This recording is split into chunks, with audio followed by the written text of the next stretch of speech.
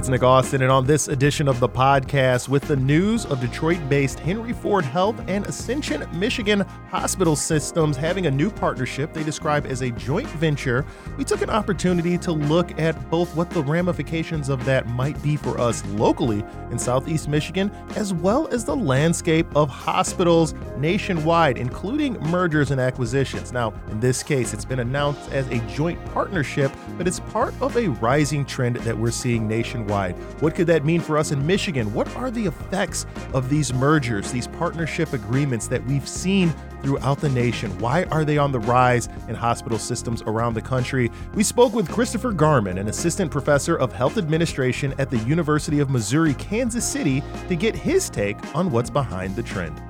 Chris, welcome to Detroit Today. Good morning. Thanks for having me. Yeah, I'm glad to have you too, because I'll tell you one thing I'm not an expert in. It's in hospital mergers and acquisitions. So the first thing that I want to do is just start out here. One of the things that I think we've been seeing a lot is there's this trend of mergers, not just here in Michigan, but also nationwide. What's going on with the healthcare industry? What happened to the days of just the local hospital that you had that was independently run? Why are we seeing so much more consolidation in the market?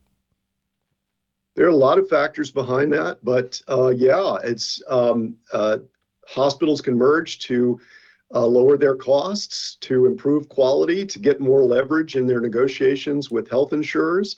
A lot of these factors we've seen over the past decade, a hospital merger wave. After the Affordable Care Act, there were cuts in Medicare payments, and many people have pointed to those as reasons hospitals merged to try to get that money back from their negotiations with health insurers. So a lot of factors behind it. Yeah. And, you know, one of the things that's also on my mind here is that I think in this specific instance that we have, they were really clear to state this isn't a merger, this is a joint partnership. So for you, how would you think of the distinction between what a merger is and what a joint partnership agreement like this might be?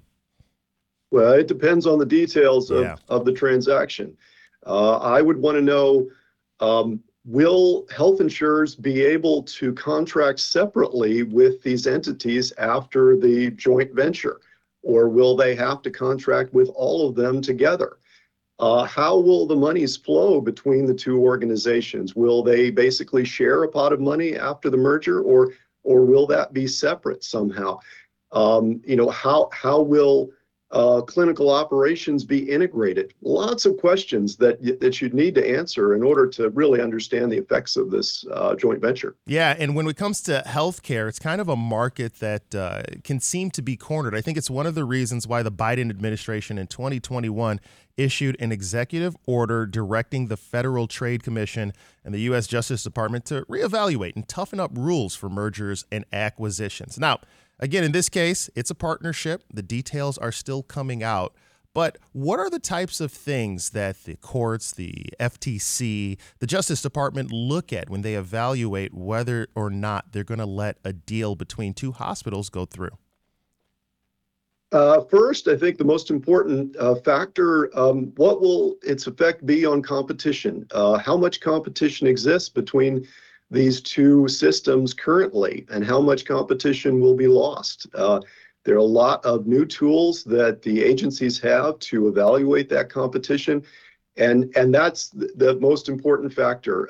What effect will this merger have on prices, on quality, and on access to care? Those are the big three things that the agencies look at when evaluating a hospital merger. So they'll carefully look at all those things to determine whether this is good for the people of the Detroit area. Yeah. We're speaking with Christopher Garmon, an assistant professor of health administration at the University of Missouri, Kansas City. We want to speak with you as well as someone who's going to be affected here by this potential joint partnership. It will need to get clearance again, but it's been announced. Are you someone that works in the healthcare industry? Are you somebody who has been keeping an eye on this? How do you feel about hospitals joining forces in this matter? Is it something that it concerns you, or is it something that you think can lead to better outcomes for your health care? In fact, Have you recently been to the hospital? What's that experience been like for you? Give us a call, 313-577-1019. Again, 313-577-1019, and we can work you into the conversation. Working you back into this conversation, though, Chris, one of the things that I was thinking about when I heard this announcement, which, again, just kind of dropped on folks, and you're not thinking about access to care, hospital systems. They're so important to all of us that people are concerned, as you mentioned, as what effects it might have on the care that I have here. So let's start with the rise in mergers that's been happening nationwide as an example. Have we seen what these mergers of these hospital systems, what effect it's had on patients and patient care? So the effects on costs are very clear. Effects on quality and access to care, the research is a bit more equivocal, but on balance, the research shows that mergers of competing hospitals tend to reduce quality on average. In particular, there was a great paper a few years ago that found that on average, patient satisfaction goes down after a merger of competing hospitals. There are also a number of situations where, and this may not be as much of a factor for the Detroit area, but in some rural areas, after acquisitions, after a system acquires a hospital, but in other cases as well, hospitals will eliminate their obstetrics department. So there are a lot of places that are labor and delivery deserts in this country where you have to travel a long way in order to deliver a baby. So sometimes services can be eliminated, but sometimes a merger is necessary to keep those services available to the community. It all just depends on the particular transaction. Yeah, and that's something that's also going to be at issue here, because one of the things that this partnership brings into question is the fact that, as I alluded to a little bit earlier, Ascension, Michigan, which is part of an Ascension group that operates nationwide, it's a Catholic system as opposed to the secular one that we had with Henry Ford Health. What does that mean? It means that as a Catholic hospital, it has to follow criteria and dictates of the U.S. Conference of Catholic Bishops, which explicitly forbid things like providing abortions or managing care, providing specific cares for LGBTQ patients. So when you talk about modified access to care, are these some of the things that you have seen happen with these mergers that have happened nationwide?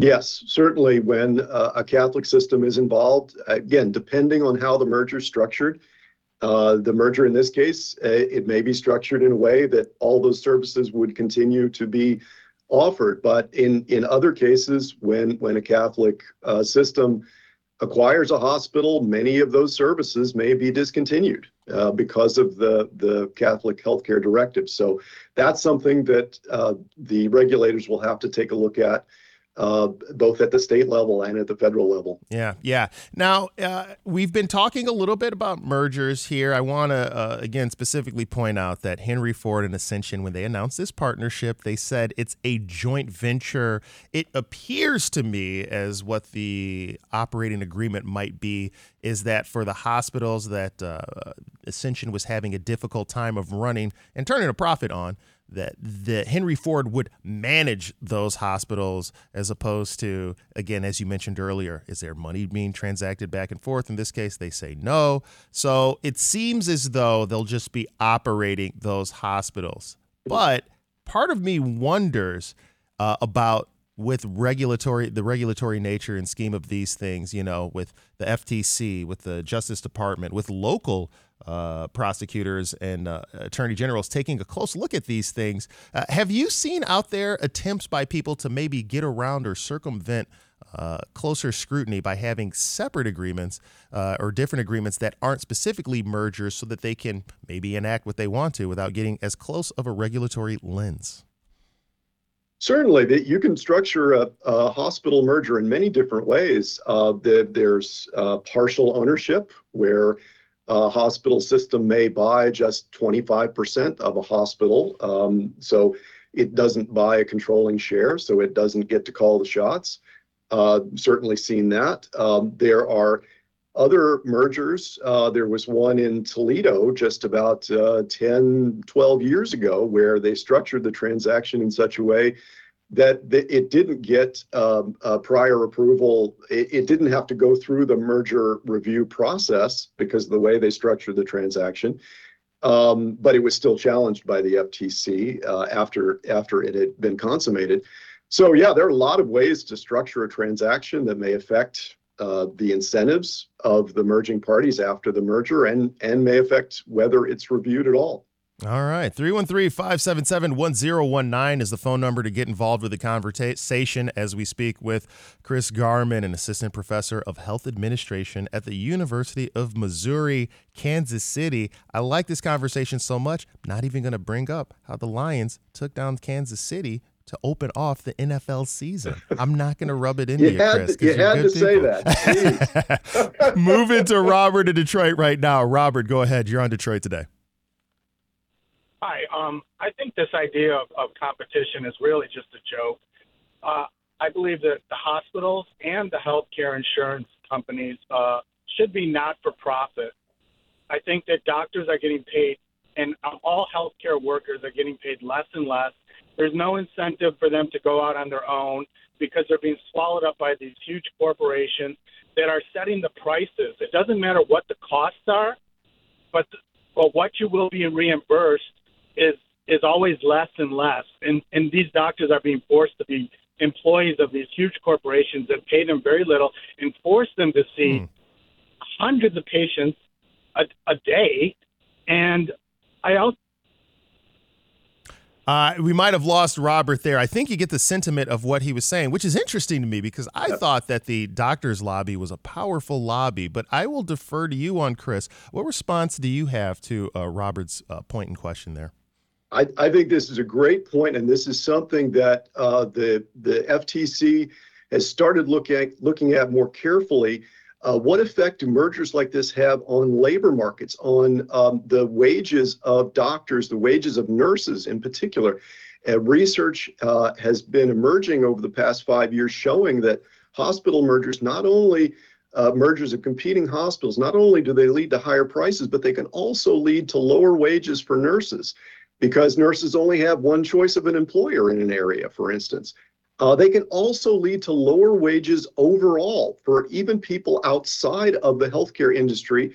Most people get their health insurance through their employer. If that health insurance price goes up, those premiums, what does the employer do? They cut back on wages to compensate. So these hospital mergers can have a big effect even on people outside of the healthcare industry. And that's why it's so important to take a close look at them. Yeah, and we're going to take a closer look at how the trend has been affecting folks nationwide so we can get an idea of what we might be experiencing here and get an idea of what the healthcare industry is like for you out there in Detroit as we continue here on Detroit Today. When we return, we are going to get to the phone lines right now as we have some really interesting calls. A lot of people are really intrigued by the ramifications, the potential ramifications of this joint partnership announced by Henry Ford Health and Ascension, Michigan. We'll get into that more and your calls when we return on Detroit Today.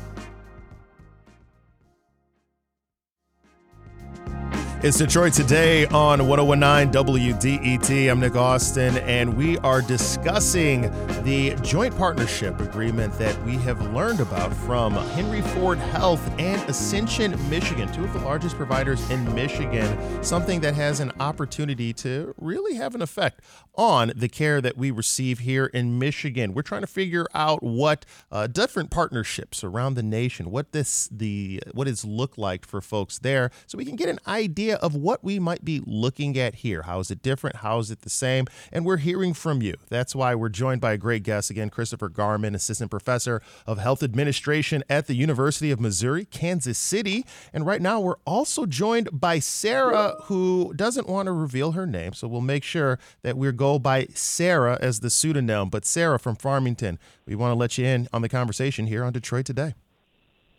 Hi, thank you for taking my call. I just want to share that my hospital that I work at recently went through a big merger here in the Metro Detroit area, and it's really affected our nurse matrix in a bad way.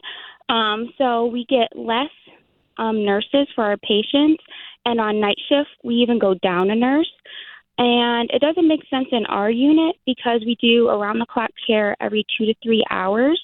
And when we get sicker patients, we just don't have the nurses to accommodate that. Yeah, I appreciate this insight. I want to make sure I understand one thing, though. You use the term nurse matrix, which I'm not that familiar with. So for folks who might not know it, what exactly does that mean? What were you referring to there? So the matrix is like how many patient or how many nurses you'll have on the unit, depending on how many patients you have. And so we used to have more of an acuity-based matrix. So if you had sicker patients, you could get more nurses to help accommodate that. Now we just have, okay, this is how many patients are on the unit. This is how many nurses you get. And it's less than what we would get in the past. Well, all right. Again, Sarah, I do appreciate that insight. Chris, I think you alluded to this a little bit when we started out the show, but is that something that you've also seen a trend? What response do you have to that insight? Yeah, I think that's a great point. Nursing staff ratios, that's one way of measuring quality. Certainly, the more nurses you have, high-quality nurses to care for patients, the better the quality of care you're going to have. And one of the things you can see with hospital mergers, sometimes when competing hospitals merge, quality goes down. That's one aspect of it. Quality is very hard to measure, but that can be one aspect of quality decreasing. When you have competing hospitals merging and patients have fewer choices, the hospitals may think, well, we can ease up on quality. Where else are patients going to go? They have to go to us. They don't have any other choice. So we don't have to maintain our quality as much as we did before. So that can be one of the big problems of a merger of competing hospitals, and something that regulators need to look at carefully.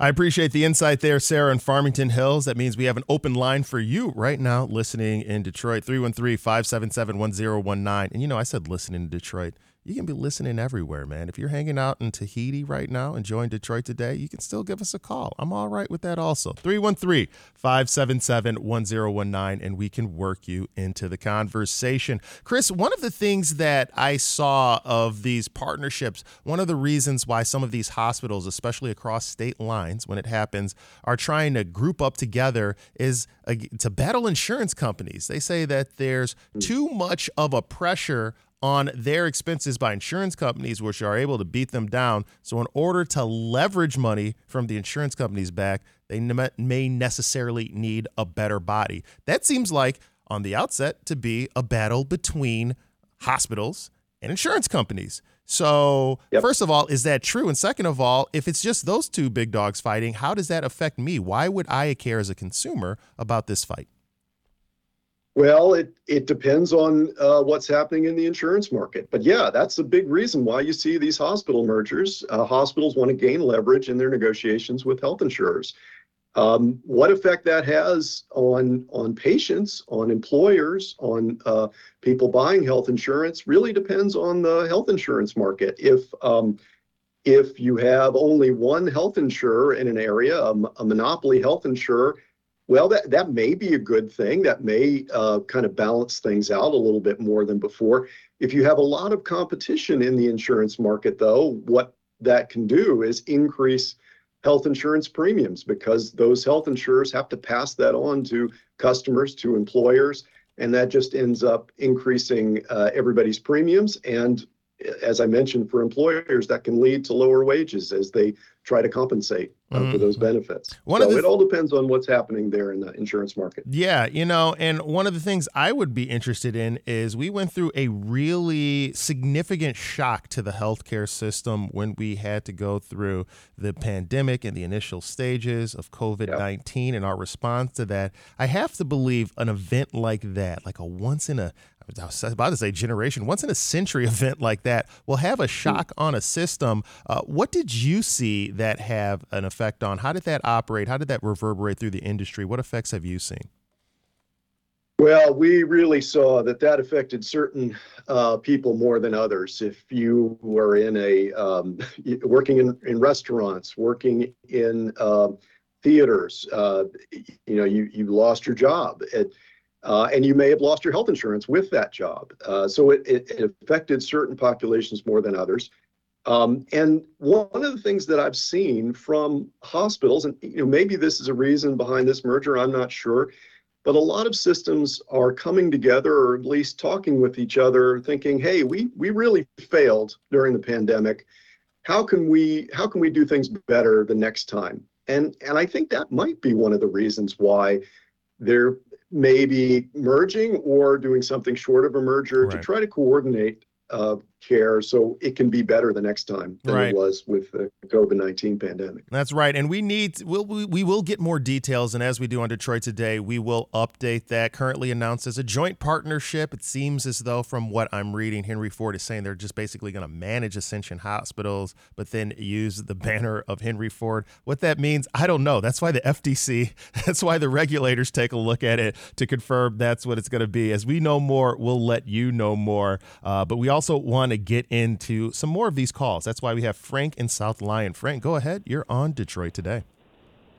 Hi, good morning. I'm retired and I use Medicare, and I'd like this idea about vertical integration of an industry where one company controls everything from the supply of durable goods and medications, the insurance companies. I just feel like we've kind of like in effect have like a national healthcare system, except not everybody has equal access to it. And they go through and get the people that can pay, and then the people that can't are just left out. And the idea of equal access, equal protection, under the Constitution has got to be blended in there. Yeah. No, I appreciate that point. I'm going to let you go ahead right now. What response do you have for the caller, Chris? Yeah, that's a great point. And I think that this is something that is not talked about enough. When we have, everybody has different health insurance. Some people have Medicaid, some people have Medicare, some people have private insurance. If you have private insurance and you go to the hospital, that hospital on average is receiving 2.5 times as much in revenue from your stay as they would in an identical stay from a Medicare or a Medicaid patient. So what does that do?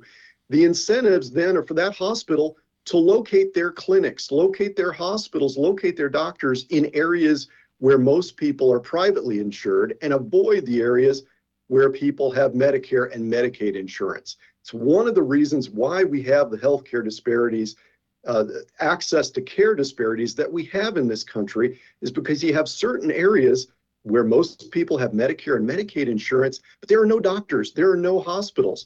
And then you look at other areas that are relatively wealthy, where most of the people have private insurance, plenty of hospitals, plenty of doctors.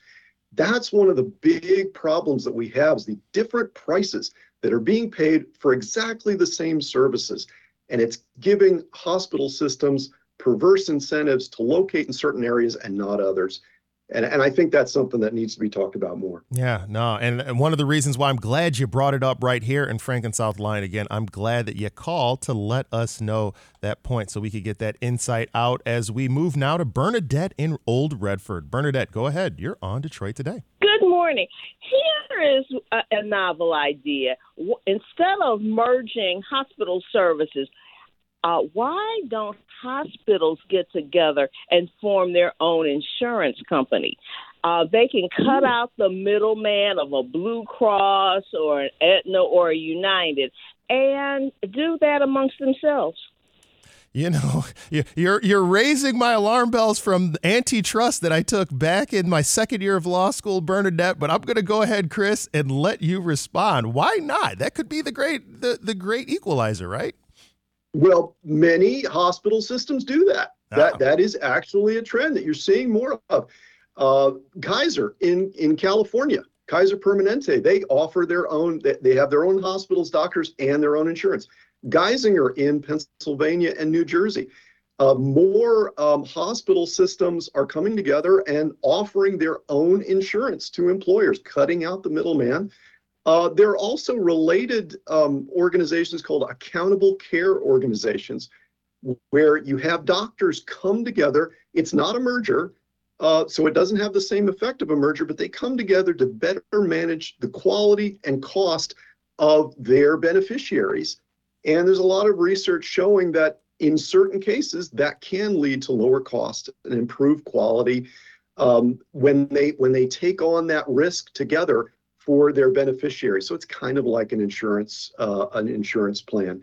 So yeah, we're seeing that more and more. It's a great idea. And I think that in many cases that can benefit patients by increasing some competition in the health insurance market. Bernadette, I love you bringing up that insight. And if and when in 5 to 10 years that happens here in Michigan, you record this audio and spike the football. Let everybody know that you were the one that caused it to happen in our market. As we continue right now, moving to Jenny, another individual who's in the industry using a pseudonym. So, Jenny, we understand that, not revealing the identity. But go ahead, Jenny. You're on Detroit Today.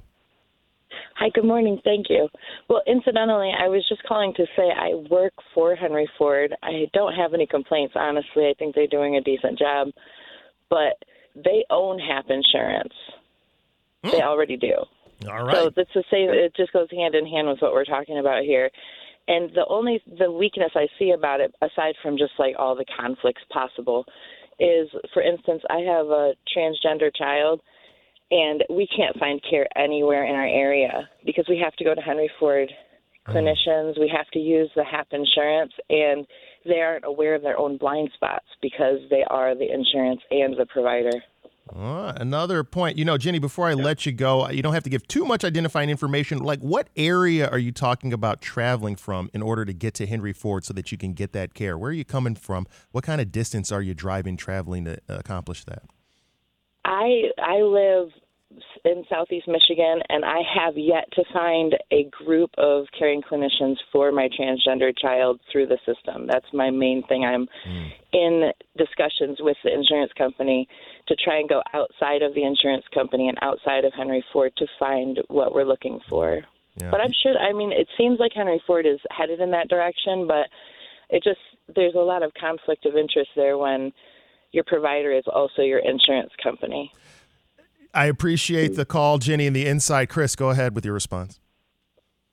No, I think that's a great point, and that's something we need to be careful about with a merger like this. What effect will it have on access to care? Will this mean that certain services will no longer be available, or will it mean that certain services will be available that weren't available before? And I think when you have a Catholic system involved, there's always the concern about reproductive health care services and services to like transgender services. So it's something that we really, the regulators have to look at carefully. Yeah. Jenny, again, thank you for calling with that insight here on Detroit Today. We got another call from Janelle in Royal Oak, who said she worked in delivery at Ascension and can't get birth control. She's interested in this joint partnership that has been announced by Henry Ford with Ascension, the Catholic provider. She's interested in Henry Ford managing the Catholic hospital, hoping that the politics of this will change. Now, one of the things that we did see in the stories that have come out is that the joint partnership between Henry Ford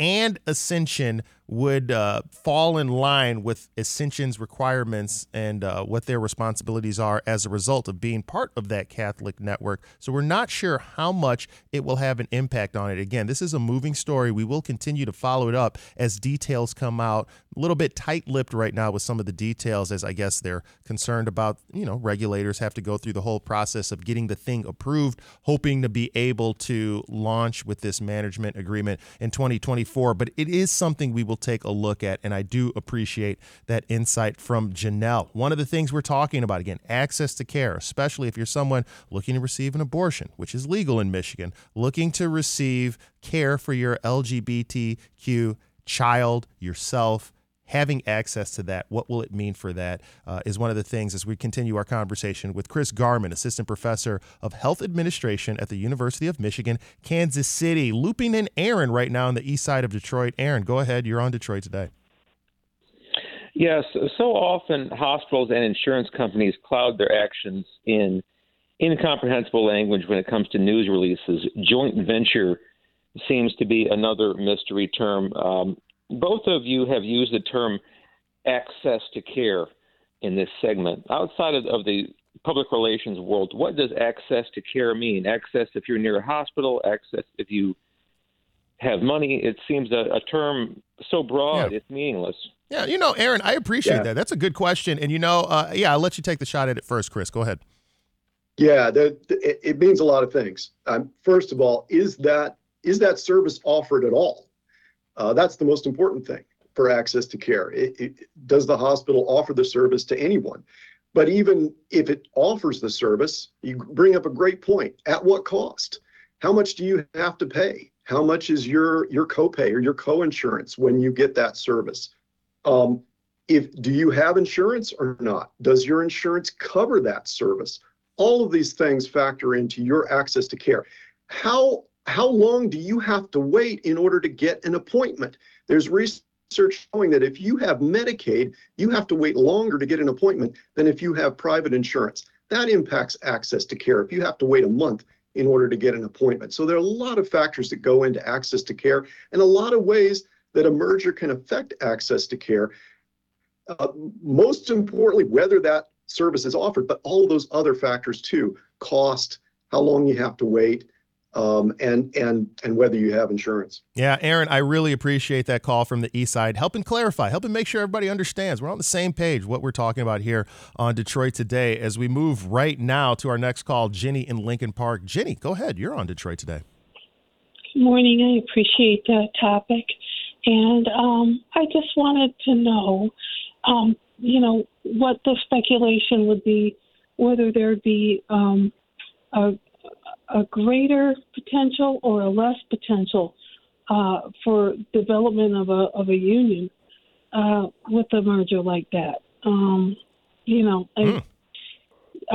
lacking, unions in a lot of healthcare in Southeast Michigan, and I just wondered, based on your experience, what the prospects would be, whether it be, whether we're negatively impacted or positively, potentially, have a favorable outcome for the potential to unionize. Yeah. Jenny, I do appreciate that. Again, details still coming out about this, but generally speaking, from what you've seen nationwide and the various types of agreements and arrangements that we have out there, Chris, what response do you have in terms of the ability, the potential for folks to unionize post these types of agreements?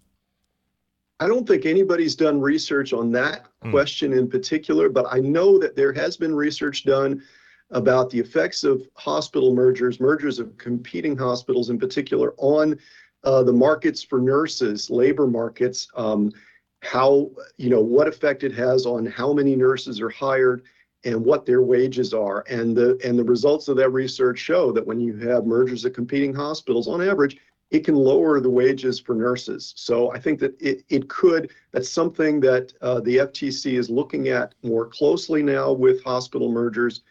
It's something that could affect the wages of nurses and their working conditions. So it's something that they have to look at closely. I'm not sure what effect it would have on the ability to unionize, but I think whether you're in a nurses union or not, it could make it harder in negotiating with that more powerful hospital system. Well, before we let you go, one thing that I did want to make sure I got into, especially with your background and knowledge of antitrust and FTC work, what are the challenges that the FTC, the Federal Trade Commission, face when they're trying to restrict anti-competitive behavior in markets like these? What do you see out there? What should people be looking at, the factors they should be looking at, the challenges that the FTC has in restricting this behavior in the market? Well, the challenge is if the FTC in its investigation determines that this merger or any other merger is anti-competitive, in order to stop it, they have to challenge it in federal court, and that can be a very costly endeavor. It takes a lot of resources to challenge a hospital merger. And there are lots of hospital mergers out there, and the FTC's budget hasn't changed much in the past 10, 15 years. So it is very difficult to challenge hospital mergers. Sometimes they have to kind of pick and choose their fights, which mergers they're going to challenge. So that's something, that's just the reality of it. It can be very difficult. It can be a high burden to show that a hospital merger is likely to be anti-competitive. And so it's a big challenge for the federal enforcers to do that when they determine something is a problem. Not a big challenge understanding, getting insight into this world with you, Chris Garmon, Assistant Professor of Health Administration at the University of Missouri, Kansas City. Thank you so much for helping us understand this very complex topic a little bit better. Thank you very much. I've really enjoyed the conversation. Detroit Today is produced by Sam Corey and me, Nick Austin. Our technical director and engineer is Matthew Trevethan. Our assistant producer is Maddie Boyer. Our music is by Sam Bobian and Will Sessions. Podcast editing by David Lyons. And our program director is Adam Fox. Detroit Today is a production of WDET in Detroit. You can support the show by leaving a rating or a comment. Thanks for listening.